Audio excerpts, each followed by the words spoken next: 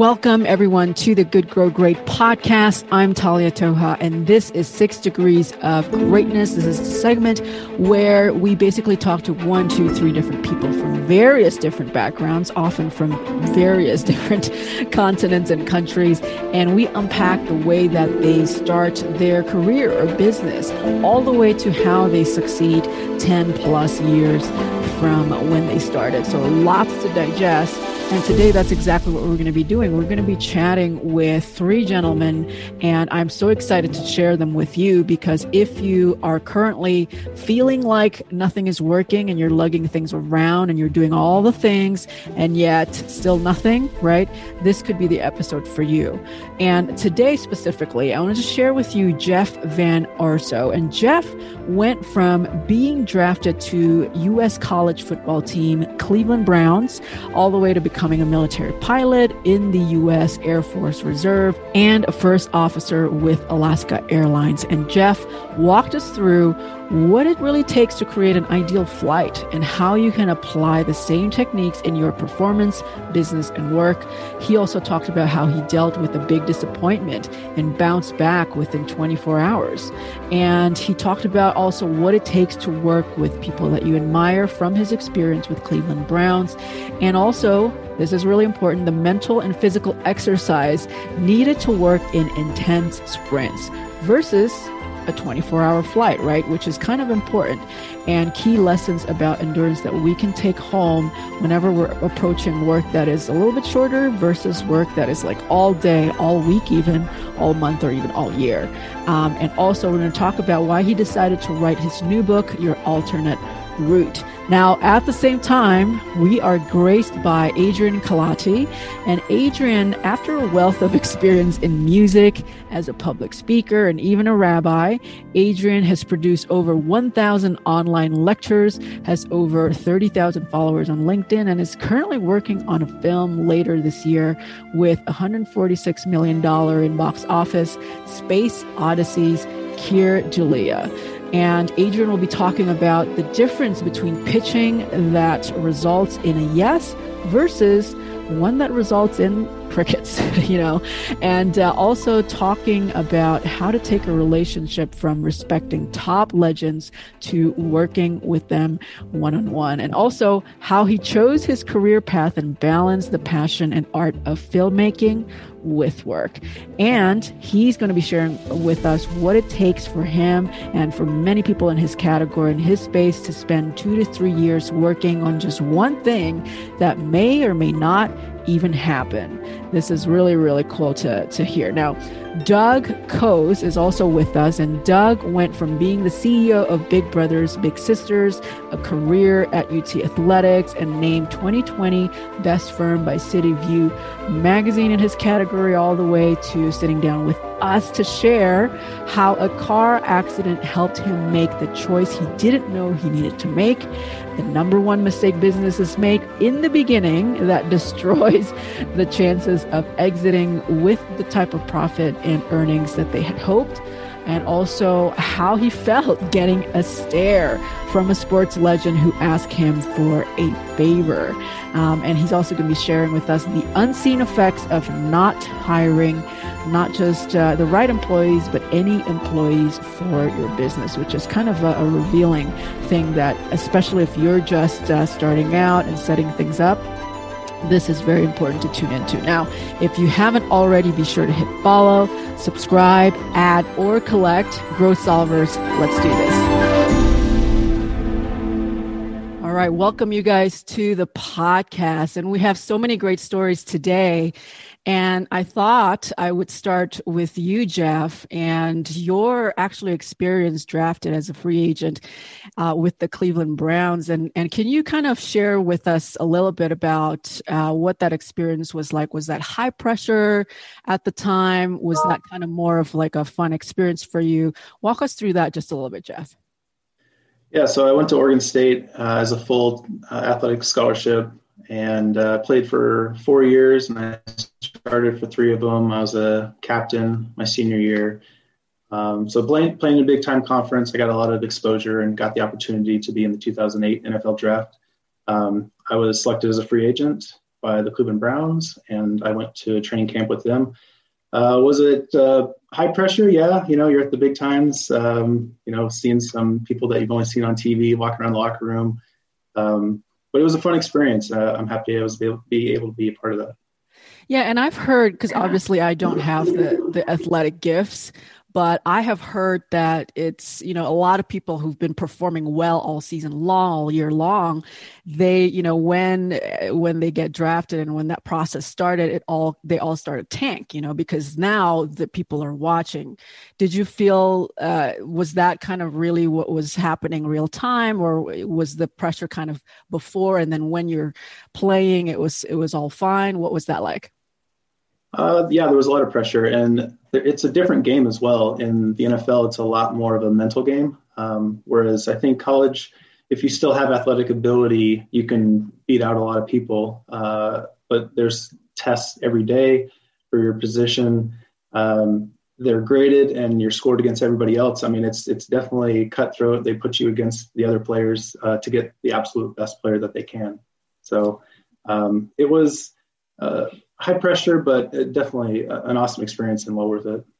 Yeah. And how awesome was it to be around and meet other people who are in this kind of similar environment, perhaps even people that you admire who are a few years ahead of you, or people that you've been watching? Did you have an opportunity to kind of exchange maybe, some advice with each other, or people who you look up to?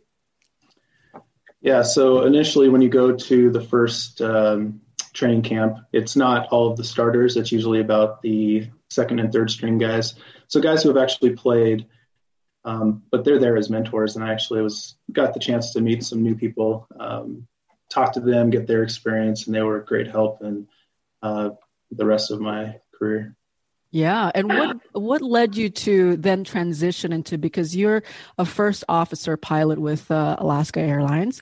And so what kind of made that transition? Talk us through that moment when you go, oh, you know what? Maybe it's something else right now. Yeah. So football was a passion of mine for a long time, but I was also interested in aviation. My dad was in the Air Force. He did a full active duty career for 20 years, flying the B-52. And so flying was always a part of my passion in my family. And so when I was cut from the Browns, I played 2 years of arena football. And then at that point, I decided, I wasn't going to make it back to the NFL. We won the championship that last year. And so I decided to retire and then refocus myself to flying. And at that point, I had already gotten my private instrument and commercial ratings. So when my football career was over, I just took a couple more tests and became a flight instructor. So then that got the ball rolling. I joined the military, got a bunch of flying time, and then was fortunate to get hired by Alaska Airlines about 2 years ago. Jeff, we're going to circle back to your, essentially your experience flying Alaska and what it takes to create that great experience as far as flight is concerned, right? But before we touch on that, I want to kind of go to Doug real quick. And because Doug, you had, you spent some time at UT Athletics, right? And then you also made this shift, similar to Jeff, you kind of made this transition in your career. And this transition, or perhaps, I don't know if it's a non-transition in your mind, but it happened via a car accident. Can you tell us a little bit more about that experience and what exactly happened that kind of led you to kind of rethink a few things? Sure. Well, I was working at the University of Tennessee in the athletic department. I was in marketing and sales. Now, I didn't have Jeff's athletics abilities growing up, but I always loved sports.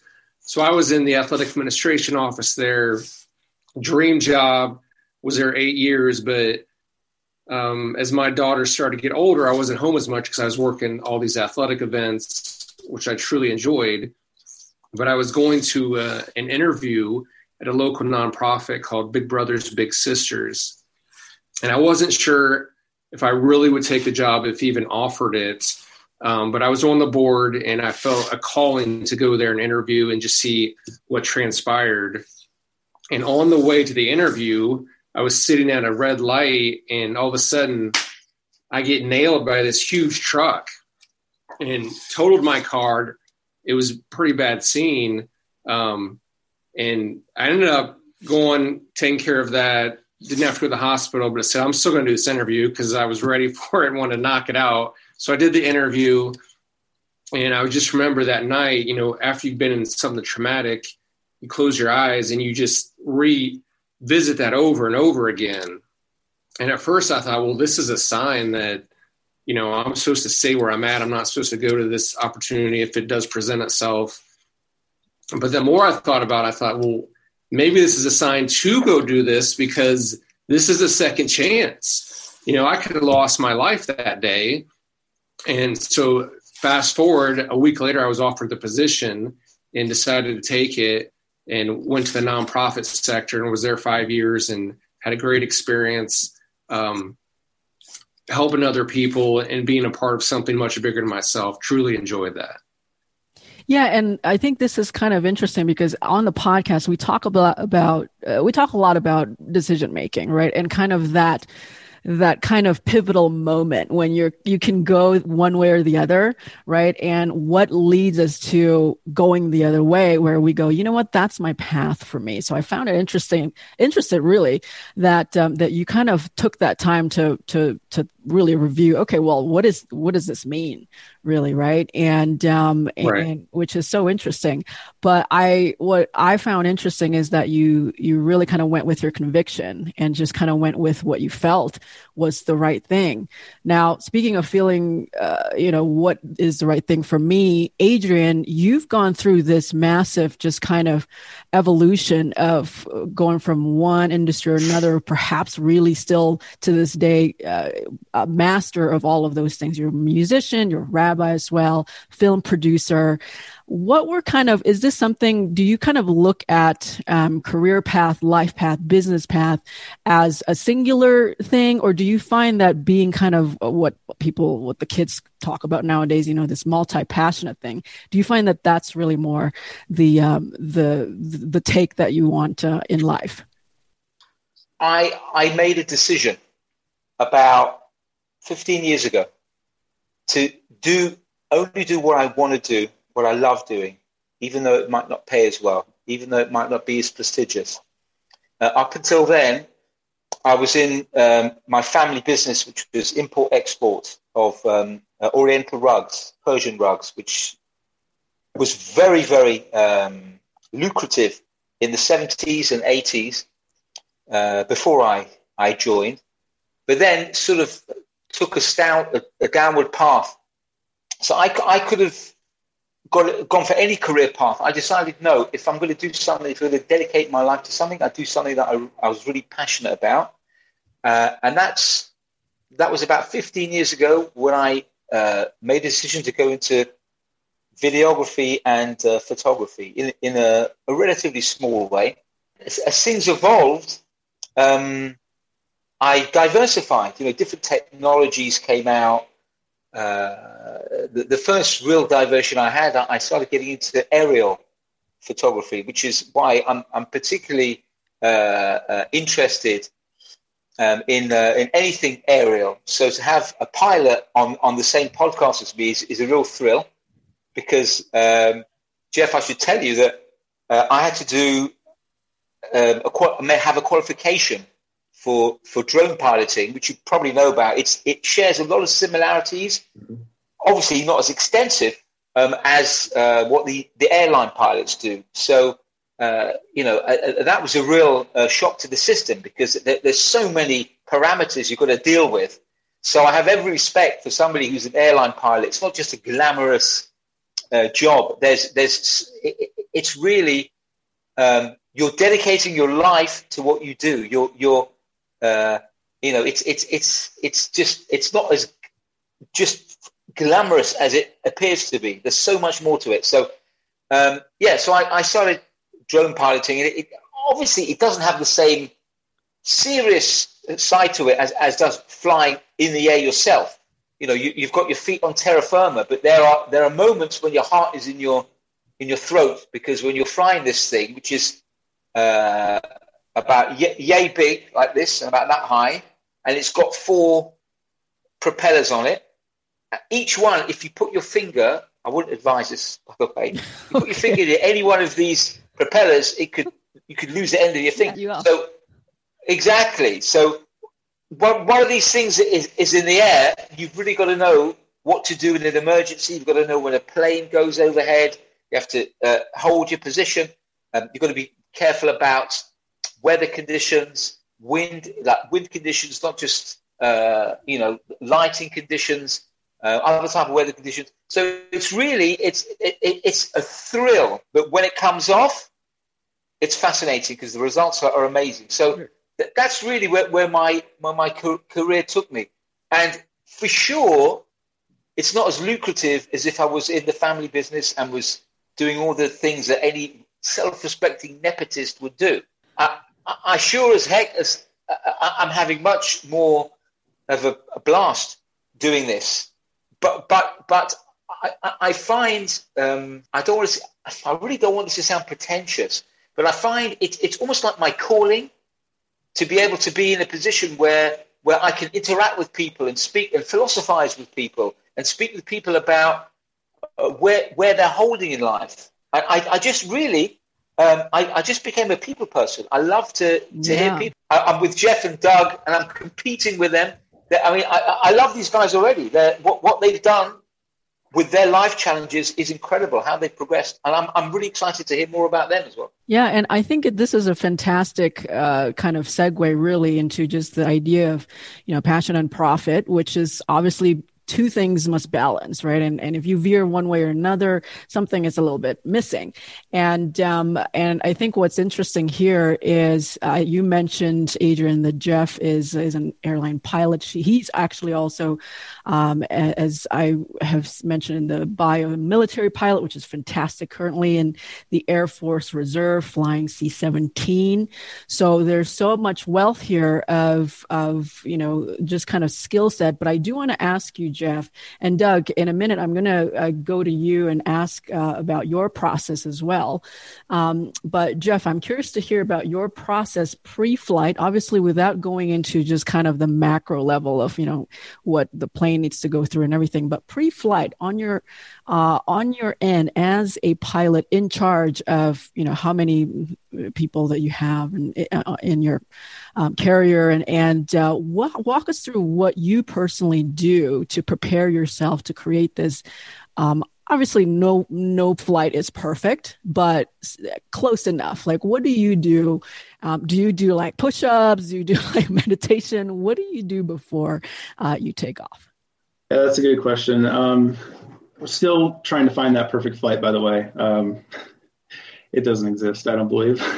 There's always something you can learn. For each flight, I think for me, it's more of mental gymnastics. It's understanding what are the challenges I'm going to face that day, trying to foresee any challenges that might pop up, create different what-if scenarios so that if something happens, you get weather delayed, or maybe you've got weather at your destination, you're not able to go there. What are you going to do? You're just creating these scenarios that you've thought about prior to, so that in case of an emergency or a divert or something happens with a passenger, you've thought about those things already so that there's no pressure when the time actually comes for you to execute.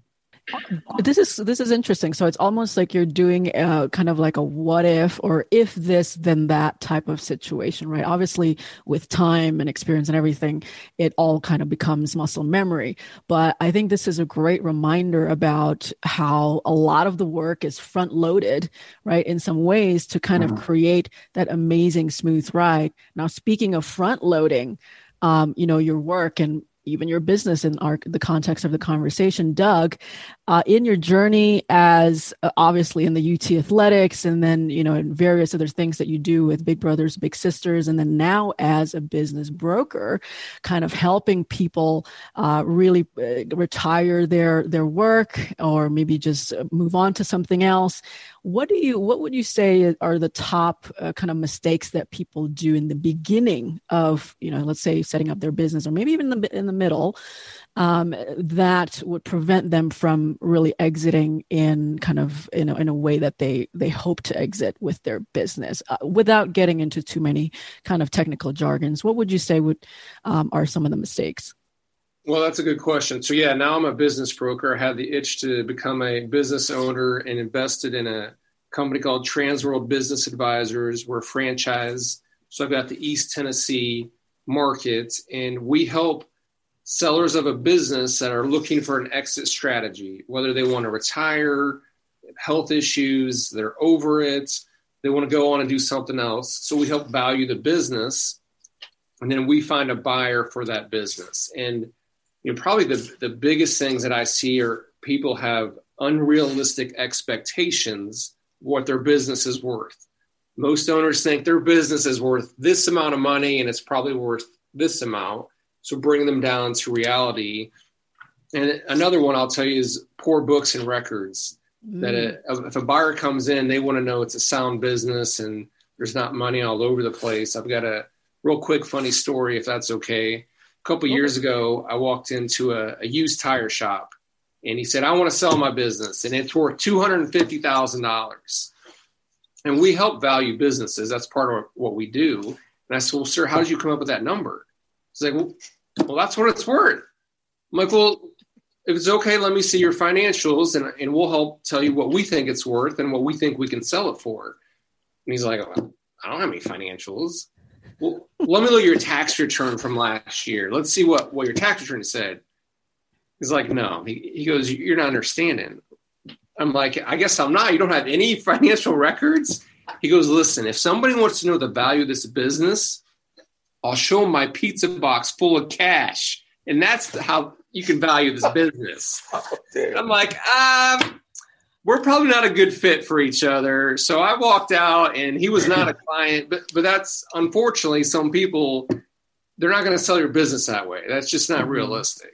Yeah, and I think this is so important to remind everyone who's listening as well, the audience, if they are in kind of the beginning journey to kind of really look into how does that look like 5-10 years from now. And if it means that holding the business for eternity, that's perfectly fine, of course. But if the goal is to move on with other things, there is a way to do it. And I think obviously Doug has kind of touched on some of the key points and key highlights that people need to kind of remember, right? And Adrian, I am kind of curious in your world, right, in the filmmaking, videography world, and as far as kind of engaging, kind of Doug was just touching on engaging with the right clients, right, and choosing the right people to work with. For you, how do you go through the process of choosing a certain project? I think you had mentioned that you are going to be filming with.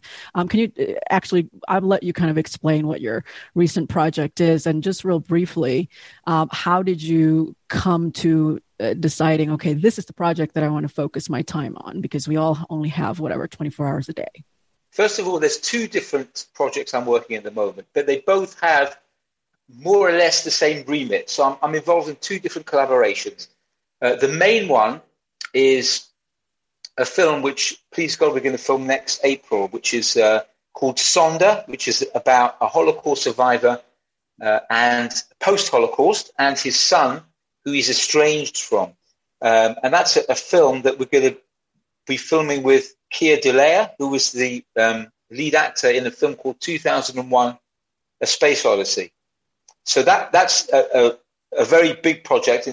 Hopefully it'll be very lucrative. Now, the process that I went through with that film was very, very simple, because I just hooked up with a director friend of mine, and he's like a sort of one-stop shop. So he says, okay, don't worry, I'll get the crew, I'll get the location. So he's like everything. He's like director, location manager, casting. He does a bit of, I just produce, and I just helped him with the story. So that was almost like a no-brainer.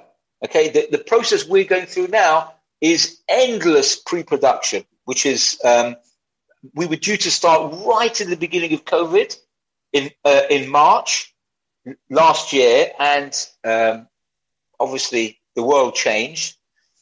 But my other project, which is concurrent with this project, but it's actually started already a few months ago, is a very, very simple thing. I get offers all the time from different people who have scripts, who throw screenplays at me and say, can you produce this? Can you fund this? Can you executive produce this? Fine, that's all very well and good, but I have a very, very small area that I concentrate on. I won't do action films. I won't do rom-coms. I won't do anything commercial. It's probably easier if I tell you what I do. I only do inspirational films that would be rated U. In the UK, a U rating means even my 90-year-old grandmother can watch it. So it's got to be a film that is inspirational. It'll leave you thinking about what you've just seen. Hopefully will improve your life in some way. So it's got to be, it's not entertainment for the sake of entertainment. That I definitely don't want to do. So I generally look for it's my own project, if it's my own production, I look for crew who will be focused on that. They will treat it like a passion project. It's not a job. Obviously, we tend to pay crew when we work with them, but they've got to be in it not for the money. They've got to be in it for the message and what it's going to give people as they leave the cinema or as they watch it on any social media, etc. Yeah. And I like that you kind of focus on, you know what, this is going to be my speciality and this is it. Anyone else who's pitching me all of these different ideas, that's going to take a second kind of priority, third tier and all these things. So I love that you have that approach. And I think a lot of people who are listening who are maybe going to or looking into advancing their career, advancing their business or whatever. I think the mistake that a lot of people make, and all of us are often needing reminding of this, is really just, okay, certain people have certain interests and needs, and it really is whether or not it's aligned. Now, I do want to touch real quick, Jeff, on your, initially you were actually supposed to fly F-15, and then afterwards, after you kind of went through that initial phase, you then were reclassified to C-17, right? And I don't know too much about aviation and obviously all of these different jets and amazing kind of, ways to fly, but can you kind of, did you consider that as an up level? Did that make you kind of feel like you go forward, and kind of walk us through what was the thought process when that change, that paradigm shift happened?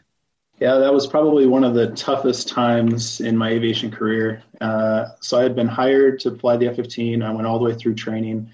I was a year and a half into training. I went through a year course to learn how to fly basic planes. And then I went to the F-15 course, and I wasn't able to complete that course. And so they removed me from the program. And at that point, I was basically jobless. The Air Force told me to either find a new job or they'd find one for me. And I had a 3-month-old baby. I was a brand new dad.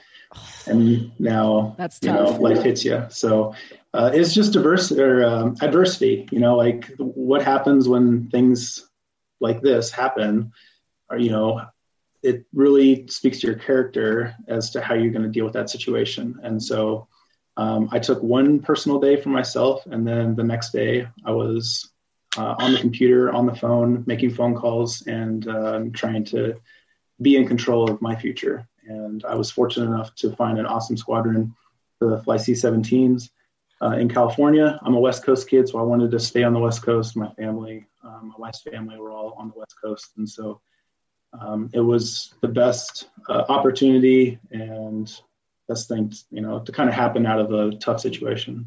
Yeah. And this is so funny because a lot of times you do hear this as well, right? A lot of people saying, oh, I got laid off. I wasn't able to take on that project. I got fired, whatever it is. And that in their world at the time seems like an epic failure. But then in retrospect, they always go, you know what, that's the best thing. Or, you know what, thank goodness that happened because now I get to do this other thing.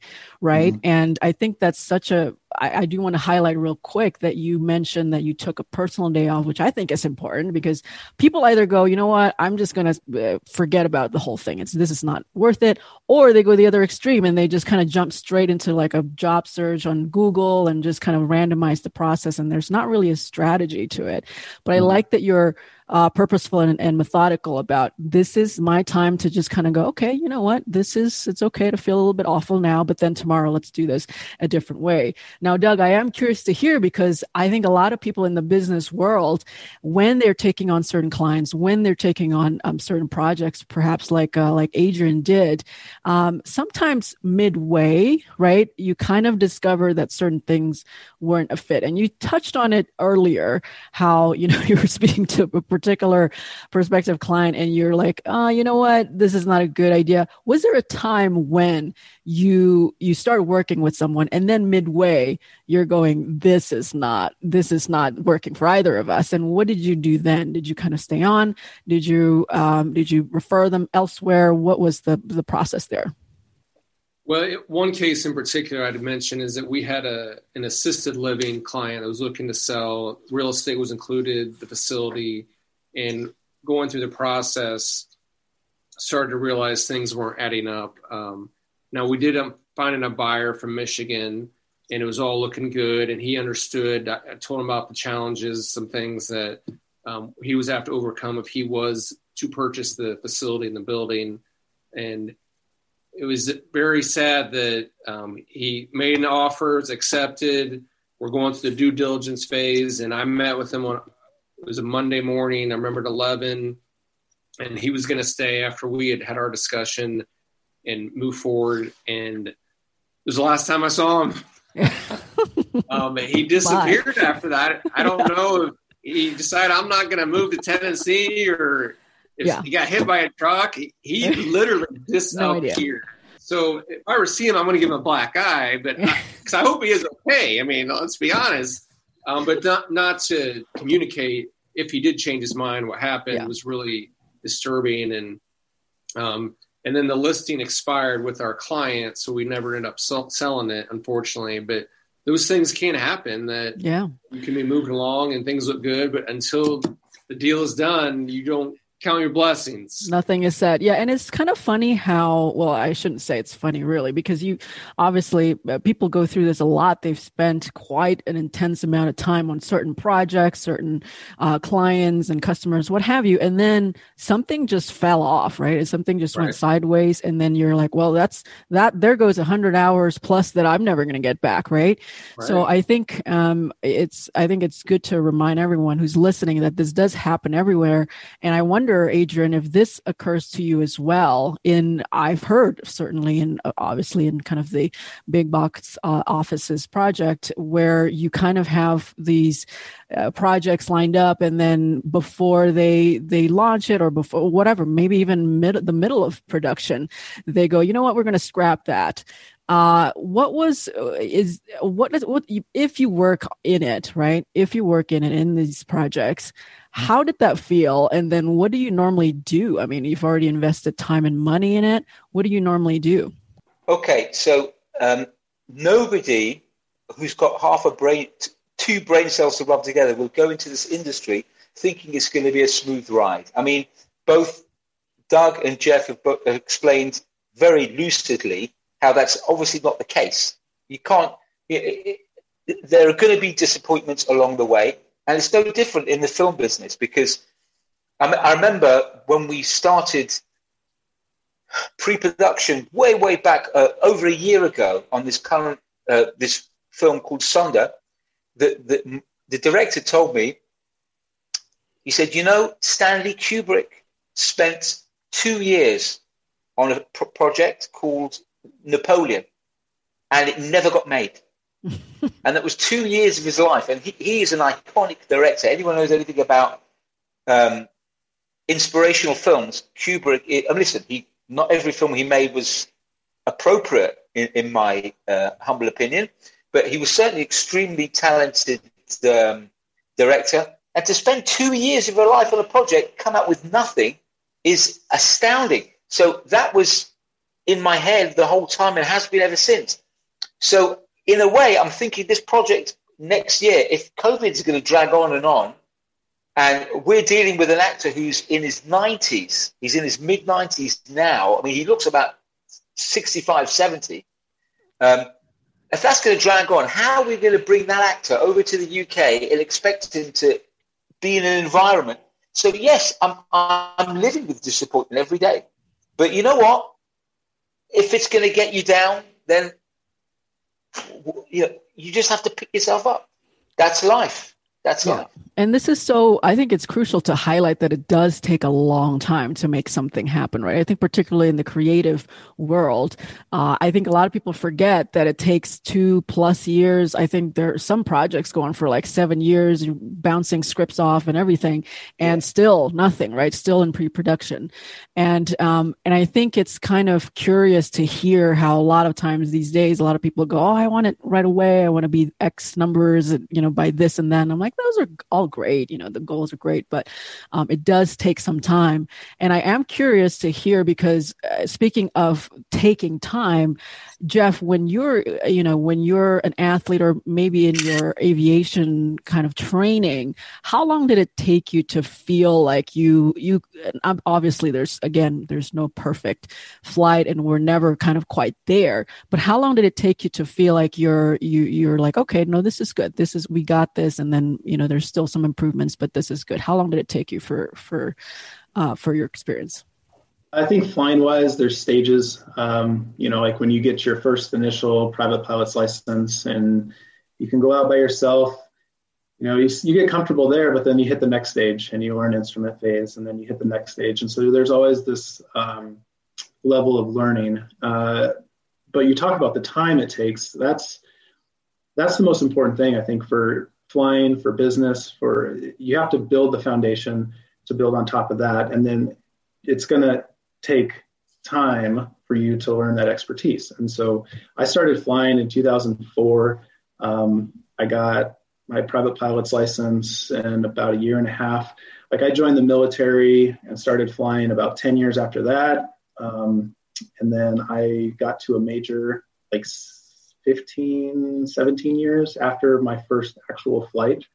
So that's a long time. And there's a lot of stuff that's happened in between to get me to the point where now I feel comfortable. I've learned a lot of stuff in the past that is my foundation. And now I can just add on new types of aircraft along the way. I don't remember if you guys know the book 10,000 Hours, but it really does kind of speak to that, right? Like you do have to put in your dues and in whatever really. And I think especially in flying, it's kind of like the mileage phenomenon. The more miles you get, probably the better, because then a little bit more about what to expect, some unexpected things perhaps that you can expect. But was there a moment when maybe perhaps you're already kind of a number of years into your aviation career when perhaps you got a feedback from somebody in the kind of supervisor position that's a little bit, that's interesting. I didn't think. Or maybe somebody from, one of the passengers, perhaps, saying something that's not so very kind, perhaps. I don't know if that ever happens in your world. Every landing. Everybody comes up and they've got their rating for you. And so typically either the captain usually stands at the door, but if he's busy, I'll stand out there, or whoever did the landing, so that you can get the initial feedback. Most people are kind, but there's a couple of people that will speak their mind. And so you get that immediate feedback right away. But like I said, we're always learning.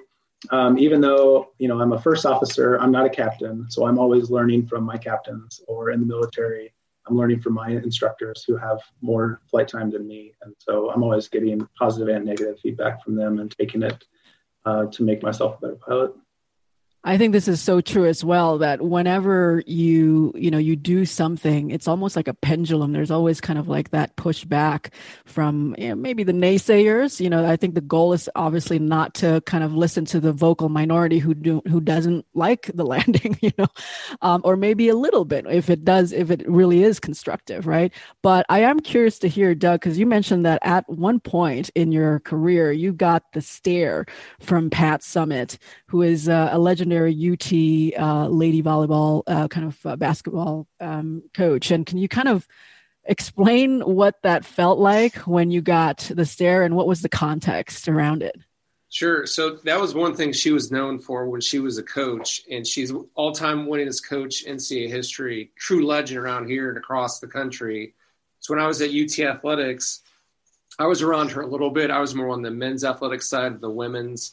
But there was one day and I was in marketing, that she and the men's coach, Bruce Pearl, wanted to go to the student union during lunch hour and fire up the students and encourage them to come to the game that night. And she met us there, and she pulled up at the student union, and she didn't want to leave her car out front. So I volunteered to move her car. I'm like, so I get in her car, and I'm like, I'm in Pat Summitt's car. This is unbelievable. And they had just come out with these new models, because this was, 12, 13 years ago, that it was a keyless start. And I'd never been in a car like that at the time. So I couldn't figure out how to start the car. So it was 15, 20 minutes ago, and I'm sweating, and I'm like, oh my gosh, what's going to happen? She's going to come out here and the car hasn't moved. So sure enough, she comes out and the car hasn't moved. And I get the Pat Summitt stare, and I felt this big.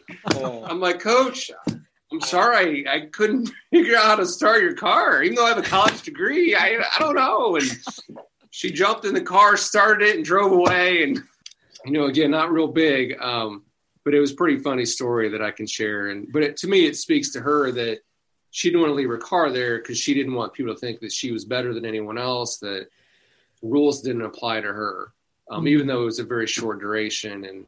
And she just had high character, and we all learned a lot from her in her time here. That's actually really important. That's really nice that you kind of provided that context a little bit, because what happens is I think a lot of times we don't understand why, especially people we admire, our mentors and all these other folks, like we don't always understand why they want things a certain way because, they're in a different position, right? I think in Pat's position, she has this kind of a character that she wants to uphold, which is kind of hilarious, though, that she kind of made that gesture and be like, what is going on here? How come you didn't do the one thing that I asked you to do? I have to do one thing. Yeah. Did you have a previous relationship with, or is that kind of just the one touch type of an interaction? Yeah, with her and specifically, it wasn't a whole lot of interaction. Obviously, she was held on a pedestal around here and carried a lot of weight in not just UT athletics, but across women's athletics, and was a trailblazer in many ways. So that's amazing. Great person to be around. Yeah, absolutely. Well, and I think it's so interesting to see how we react sometimes with people that we admire, right?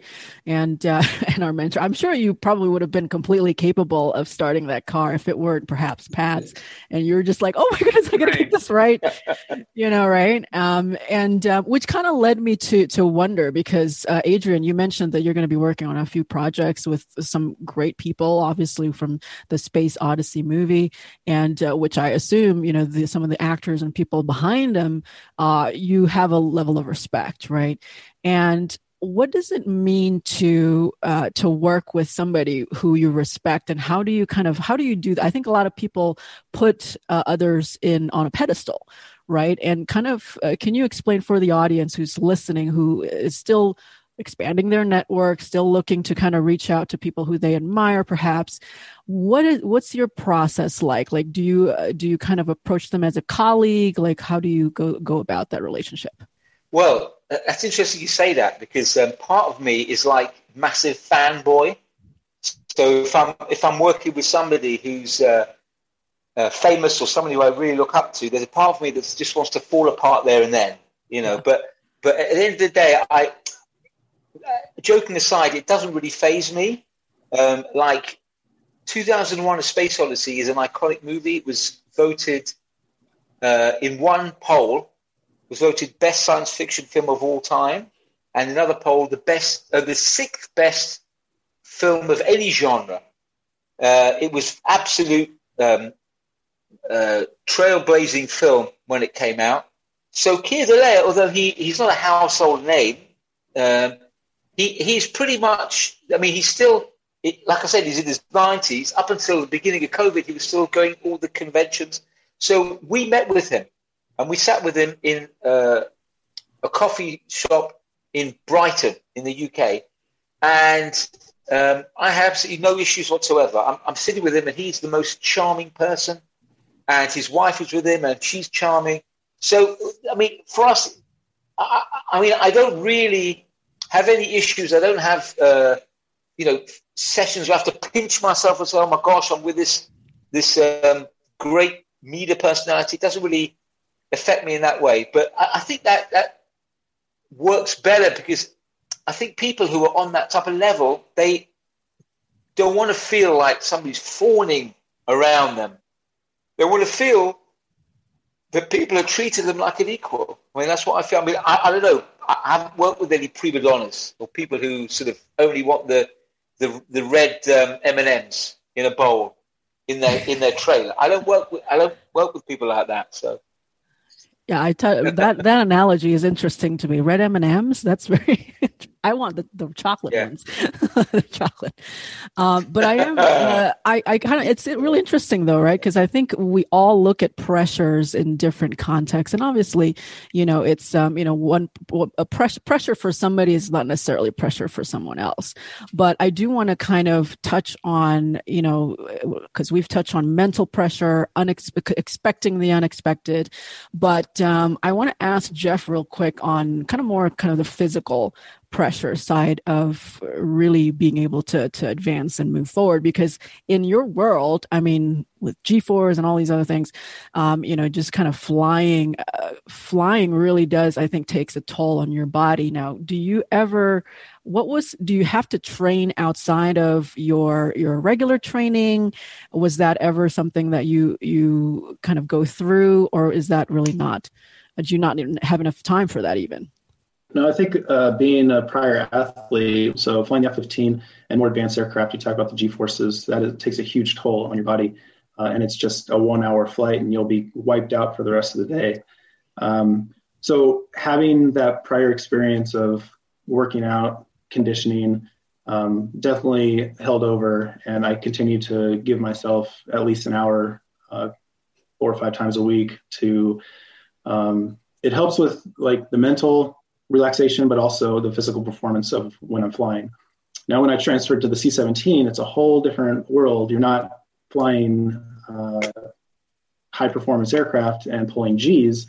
You're flying 24-hour duty days. And so it's a physical exhaustion of always being on, being able to turn it off, go hit the bunk for an hour or two, refresh yourself, and then get back and continue the mission. Yeah, this is interesting. I'm so glad that you touched on really the difference, right? When you're it's an intense period versus this kind of endurance, almost like a marathon, which is all very different. And I think whether we're talking physical or mental stamina, endurance, resilience, whatsoever, you have to treat it differently. And I'm glad that you touched on the 24-hour flight, for instance, and then being able to turn off. What kind of mental mindset shift do you have to do, or do you even do, or do you not have to do it anymore, to be able to withstand such a lengthy period of time when you're working?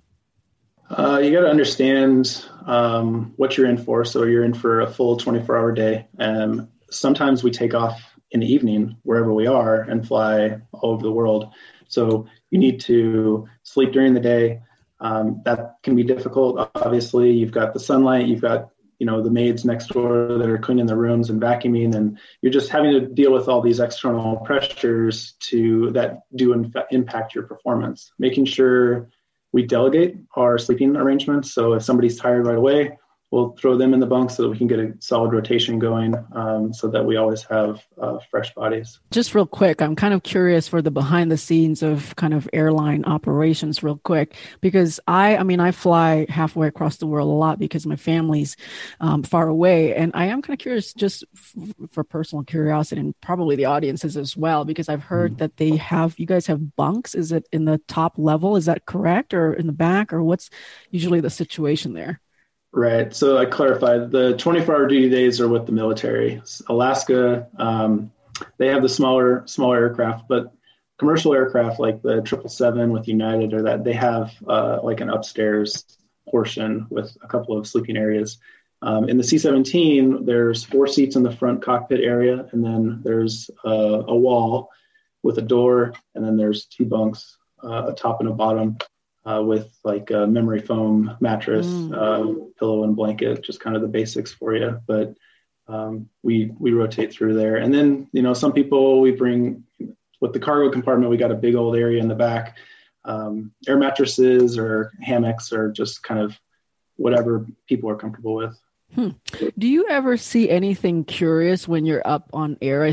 I've heard a lot of kind of little stories here and there, and I've spoken to a number of people in aviation who mentioned that when they're flying, sometimes they notice, something just interesting, like, oh, that shed has like a weird, that's interesting. The doghouse is in on top of the whatever, like the roof or something interesting. Does that ever come across your way, or is everything pretty on Earth from 30,000 feet usually pretty normal looking?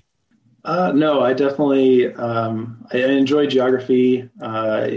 I'm fascinated with like the stars, so getting to kind of look at that at night. We've seen satellites passing through the sky, but like mountain ranges, flying over like the Tetons, the Rockies.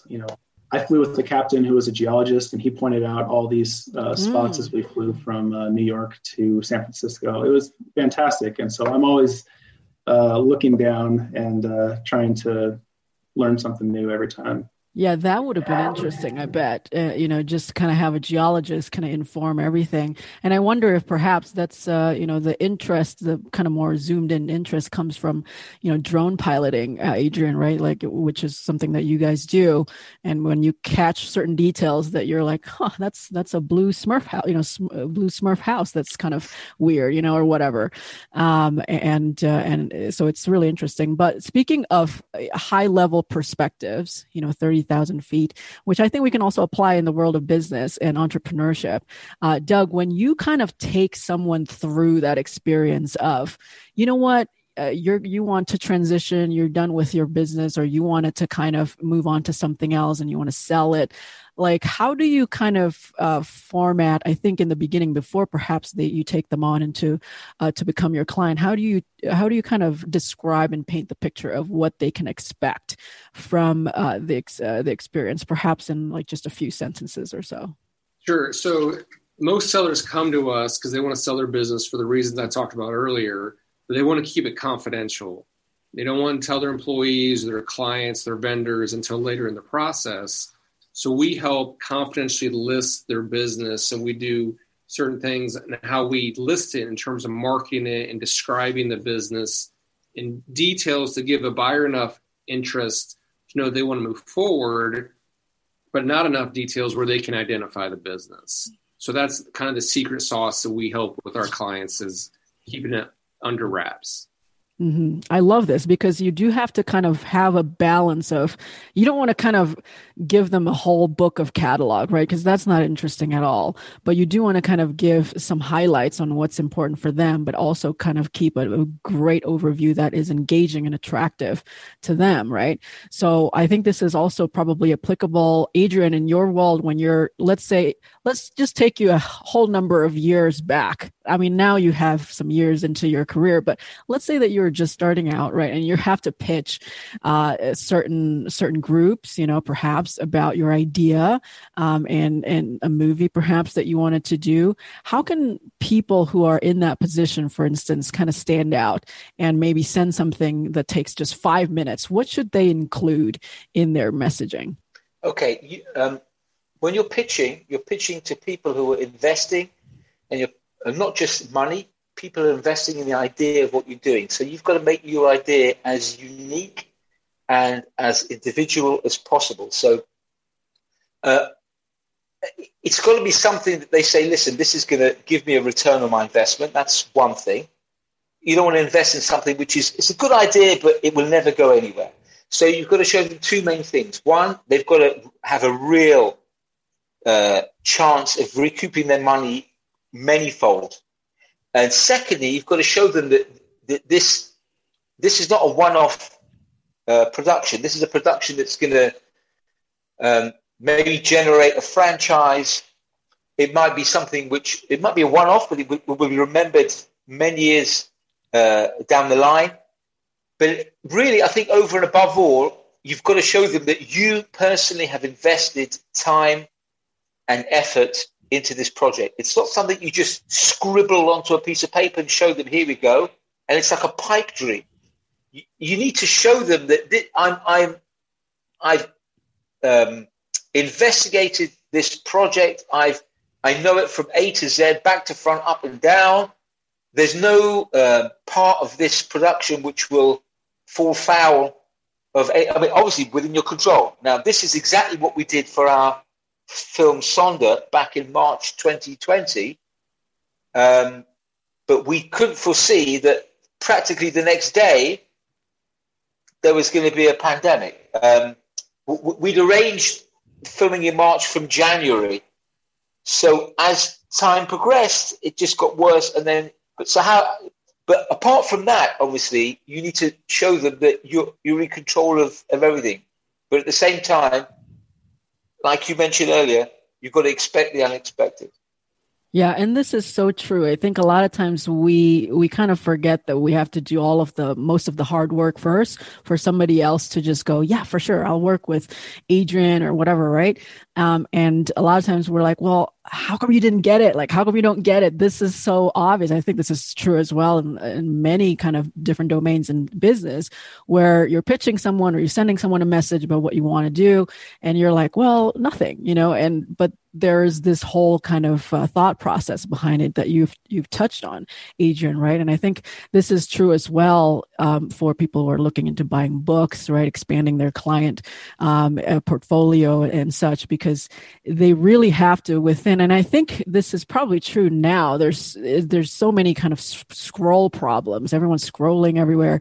And so it has to be quick, right? A lot of things have to kind of look and present itself in a meaningful way really quickly. So you've touched on return on investment real quick. Obviously, if they're an investor, and painting the picture for not just what this movie will do, but also the future. So I think if people who are listening thinking about writing a book or, starting an e-course or whatever, this is so true, because you can kind of paint a picture for what's to come. But speaking of writing a book, I do want to mention Jeff's, new book that he's written.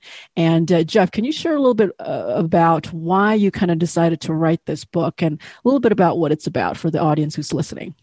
My book's called Alternate Route. It's the ultimate guide to becoming a pilot in the Air National Guard and Air Force Reserve. And earlier on, Adrian touched on it. So when the pandemic started, I had a lot more free time to myself. I wasn't flying as much with the downturn in the economy. And I really wanted to do something that was a passion project for me. Like, I wanted to help other people get to where I am today. And how can I do that? Well, one thing I found out was going through the Air National Guard or the Air Force Reserve, as opposed to active duty, is you're given a lot more freedom and opportunities that a lot of people don't know about. So, for example, you can choose either the aircraft you want to fly or the location that you want to live based on what is available in the inventory. And you can specifically target either that location or that aircraft or both. And if you don't get the job for that specific unit or squadron, then you haven't signed a commitment to the Air Force. No harm, no foul. You can try to apply again later. But what you're doing is you're applying specifically to be a pilot in the Air Force. Whereas if you go to the active duty, you go to the Air Force Academy, for example, you're competing with everybody else, and they'll rank you. And so they'll take the top 10, 20%, and then they'll send those people to pilot training if that's what they choose to do. So you're constantly competing, whereas the Guard and Reserve is more of like an interview style in the civilian world, to where you'll compete in an interview, but if you get the job, you'll be sent to the Air Force as a pilot. So that's just one thing that not a lot of people know about. And so with my free time, I decided to write a book, and it's a step-by-step process, more of a tutorial of my story, how I went about doing it, an easy kind of bare bones, start to finish way to accomplish the process in the fastest way possible, because I know everybody's situation is different, and everybody has, either, I have contacts, or I have glasses, or, I have this random medical issue. Those things aside, I did want to give just an easy start to finish. It's only about 107 pages, pretty easy read, but again, just a way to educate and mentor the people behind me. Yeah, I love how you said that this is like when you have free time, which obviously most people don't, and you don't as well, and yet you produce this book. And I always appreciate authors who come on, some of them best-selling authors, New York Times best-selling authors, and I'm like, where do you find the time? And they're like, you know what, just little bits here and there, and then you put them together, and voila. Probably kind of a similar process with filmmaking as well, Adrian. But I think even in kind of carrying businesses into this amazing exit, Doug, this is true as well. You do have to kind of give a certain guidance, right, to people who are looking to, I do want to sell this business. I do want to do something with it. I want to maybe, once the money comes, I want to do this other passion project. Do you have maybe 1, 2, 3 action steps that you can share with the audience who's listening, who's like, I want to set myself up for a successful exit, whenever that is, 5, 10, 20 years from now. Obviously, you've already touched on paperwork, right? You've already touched on kind of keeping a document and record about what you do, the taxes, all of those things. Anything else, Doug, that you can share with the audience? Yeah, I would say that a business that is turnkey and it is not completely reliant on the owner. So when a buyer comes in, and if the owner has all the relationships with the vendors, the clients, the employee, and the employees are being micromanaged, a buyer's not going to be attracted to that. They want to come into a business that even when the owner leaves, the seller leaves, that it still continues to churn and be successful. So you would have management in place, key employees in place. So when the seller does leave, the buyer can step in and it continue to be a successul business. Right, because they don't want to kind of buy into yet another job that they have to do, right? This is something to kind of be reminded. And I think people often forget that. I think particularly now when they're running their business and they're, it's super successful, even if they're multi-million, and yet they're still in it. They're still in the operations side of it, and they haven't yet delegated key employees, like you mentioned. It's kind of a tough way to, as Adrian had mentioned, kind of pitch investors and people who are looking to well, what's the return on this, right? So this is fantastic. But why don't each of you guys just share real quickly with the audience where they can find you, perhaps a website, and we'll wrap up the interview. And let's start with Jeff. Sure. So like I mentioned, my book is called Alternate Route. Just take a look at I also have a website. I've got a lot of information there. I'm starting a blog. It's called youralternateroute.com, as well as a YouTube page. Just search Alternate Route Pilot. You'll find me there. And just started a series on the 6 easy steps to becoming a military pilot. Amazing. I'm sure there's a lot of great videos there and a lot of great value for those who are interested in that route as well. Now, Adrian, how about you? Where can people learn more about your work? Okay, so there's a few ways. With social media, the only way you can get me socially is through LinkedIn. So I have a very good LinkedIn profile. You can search for me, Adrian Kalati, or with my director. So that's called Kalati and Morel, Morel. Yeah, I suppose that's the best way to get me. And just keep looking out for Sonder, the film, how we're progressing. Yeah, this would be a fantastic, anyone who's interested in kind of that creative process, I think Adrian would be a terrific resource for sure. And how about you, Doug? Where can people learn more about your work and seek help from you? So our company is called Transworld Business Advisors of Knoxville, and our website is sellmyknoxvillebusiness.com. Amazing. Well, gentlemen, this has been an amazing conversation. So much to unpack for sure. And we've unpacked a lot. I wish we have more time with each of you, but thank you so much for being on the podcast. Thank you for having us. Appreciate it. Thank you. Much appreciated. If you haven't already, be sure to hit follow, subscribe, add, or collect. Growth Solvers, let's do this.